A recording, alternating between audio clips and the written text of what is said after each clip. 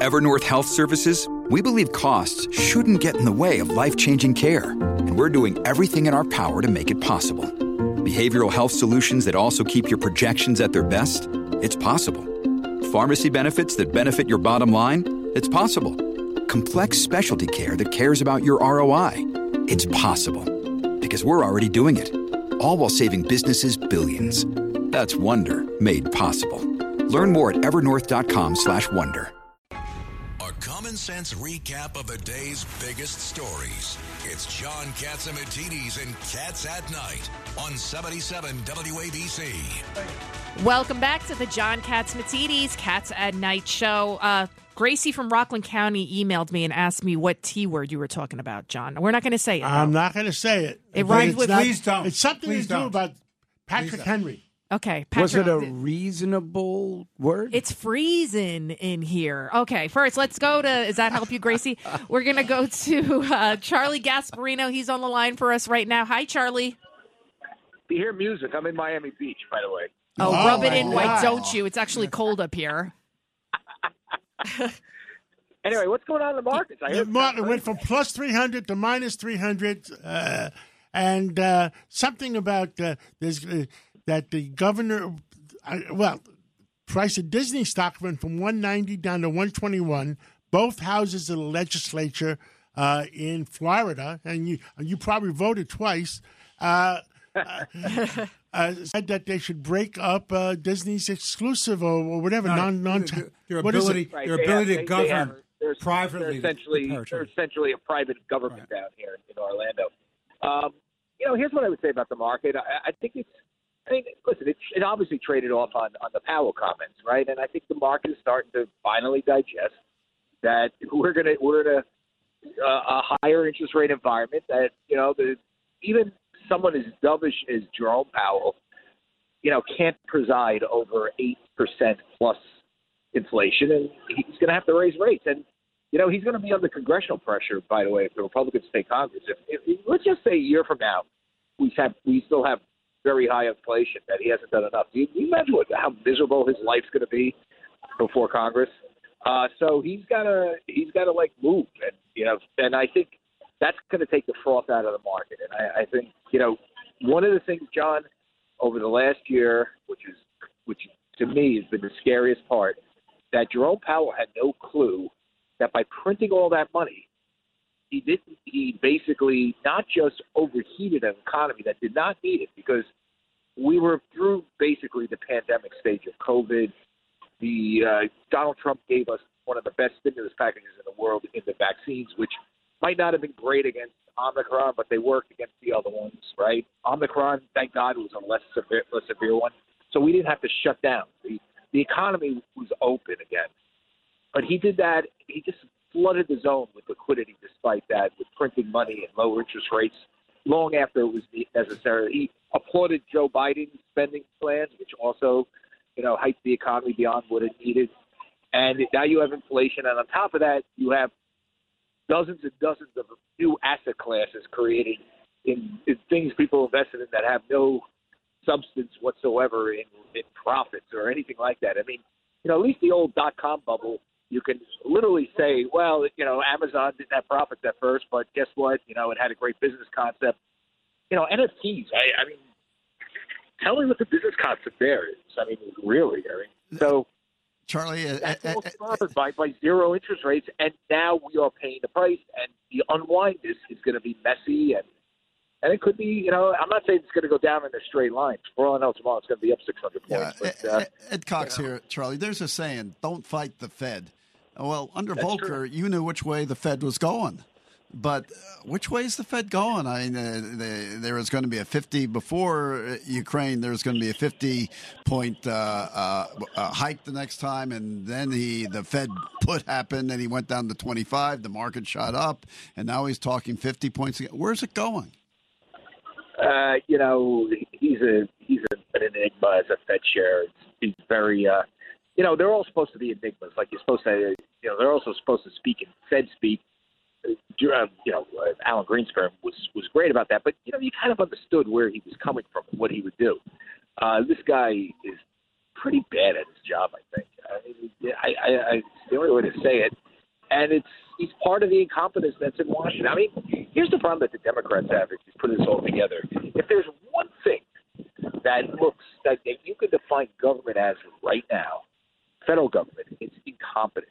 It's down the line. Afghanistan, mask mandates, in the face of declining hospitalizations, people getting the flu. We're going to make people wear masks still. Inflation is transitory, but it's not. I could just stuff that's going. I mean, we're supposed to be flooding the zone with weapons for Ukraine, but we're not. The border? It really isn't. The border, I know I'd leave that out, but I mean, it's just so much incompetence. Somebody said that today in Washington. Biden has to get rid of the incompetent people in his administration. And there's so many. He's the leading incompetent person. Well, that we know, but he can't really get rid of himself. And you don't want him to resign, Charlie. Because what's next? You got something even worse. We got worse. I'd rather have the Easter Bunny at this point. Well, these guys you've got the Easter Bunny. The Easter Bunny was more astute that day. You know what's so funny about Biden? What's scary and funny is that he could have done nothing to be incredibly successful. Yeah. And, he had some weird, grandiose plan. I mean, I don't know who was talking to him, what he was drinking, and who's in this guy's ear. But, he was never the most sort of thoughtful, guy, in the world. He was always kind of a mile wide and an inch deep. But, Jesus, I mean, he turned out to be I thought he'd be at least decent. I really did. It's very frightening that he's not. But now, big moves at CNN. Well, that kind of gets back to Biden. I mean, let's look at it this way. Let's just say you create a business model where you need to appeal to people. You're going to do that by emulating everything that comes out of Joe Biden's mouth, which is essentially CNN. Everything that comes out of Joe Biden's mouth, the woke policies, the crazy stuff about inflation and the crazy stuff about how to run the country, gets very low approval ratings from the American people, as we know. That was CNN's business model. They tried to kind of double down on that in a sort of an appeal to millennials and people who are cord cutting by doing that business model through a streaming service. And then amid all this, they get bought by Discovery. And, people at Discovery like David Zaslav can read a balance sheet. They're like, oh, my God, what are we doing? We just spent $500 million on something that appeals to nobody or a declining audience or something that MSNBC does literally on the cheap. They have economies of scale with NBC, so they can be as left as possible, but they do it without the infrastructure that CNN does. So it's ripe for cuts. And, if you got to scale down, they promised shareholders on this deal $4 billion of savings. You kind of look for low-hanging fruit. Trust me, CNN Plus is pretty low-hanging. And, I say this not as somebody that I have friends that work there. I don't want to see anybody be out of work.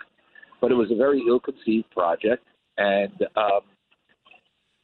I guess what was going on when they created it, they thought somehow they could tap into, maybe that Trump anger would be everlasting, that they could, get some of that juice that they got early in the Trump years. But that's kind of gone. I mean, if you think about it,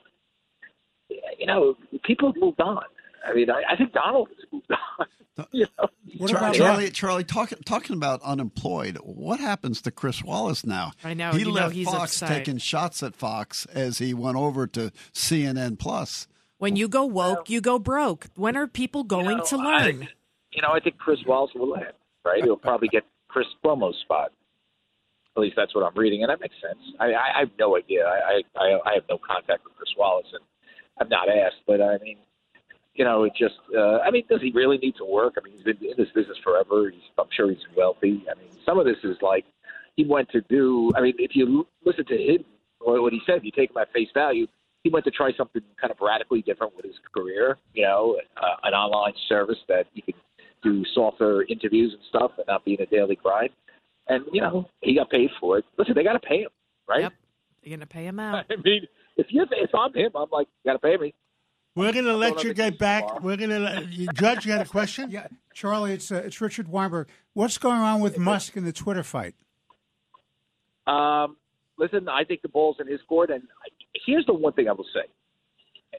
People are going to line up. The business media hates Musk. They think he's too conservative, right? The mainstream media, they're going to say all this stuff about him being crazy and this and that. Here's the bottom line. Twitter's been trying to sell itself for, since it was IPO'd in 2013. It IPO'd, the insider price was 29. I think it settled the first day at 46 or something like that. That's about where it was before Musk's bid. So it created almost no shareholder value in almost 10 years. If his bid is real, which he's got money now back in it, it's almost illegal to say no to him. It's a breach of fiduciary duty. If it's real money, it's... How do you say no? Now, they may come back and say, well, the stock traded at 73 last summer. But, it's not going to reach that again. That was all Fed pumping the market up. Remember, last summer, all stocks were going nuts, right? Because Jerome Powell had his foot on the gas. Those days are over. This thing is going back to where it was, and that might be $18 a share. It makes no money. It's run very badly. It runs very, very badly. The board is dysfunctional, according to Jack Dorsey, the ex-CEO. I don't know. What else do you want to say? But what's great about it, Elon, he's saying, listen, I'm taking it private. I'm going to pay you. You're going to get some money out of this, you, the shareholder, and then you're done with it. It's on me and my investors. The other breaking news, I'm sure you know it, is that there's suggestions that he take in some shareholders that want to come over. Maybe. I don't know about that. I do know what I broke last week was that private equity was interested in a lending facility, like to take senior debt where they have first lien on the assets. But if you notice, if he's private, if this is a privatization, which it is, taking it private, LBO, going private, the shareholders are out then. They don't have to worry about this anymore. They got a few bucks. Move on. And then if the business does great, move on. Still sell it. Move on.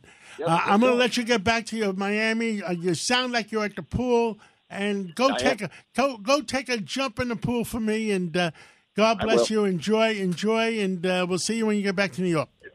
There are beautiful sights here in Miami. Trust me on this. I can imagine. Let's take a break, and we'll be right back. Thank you, Charlie.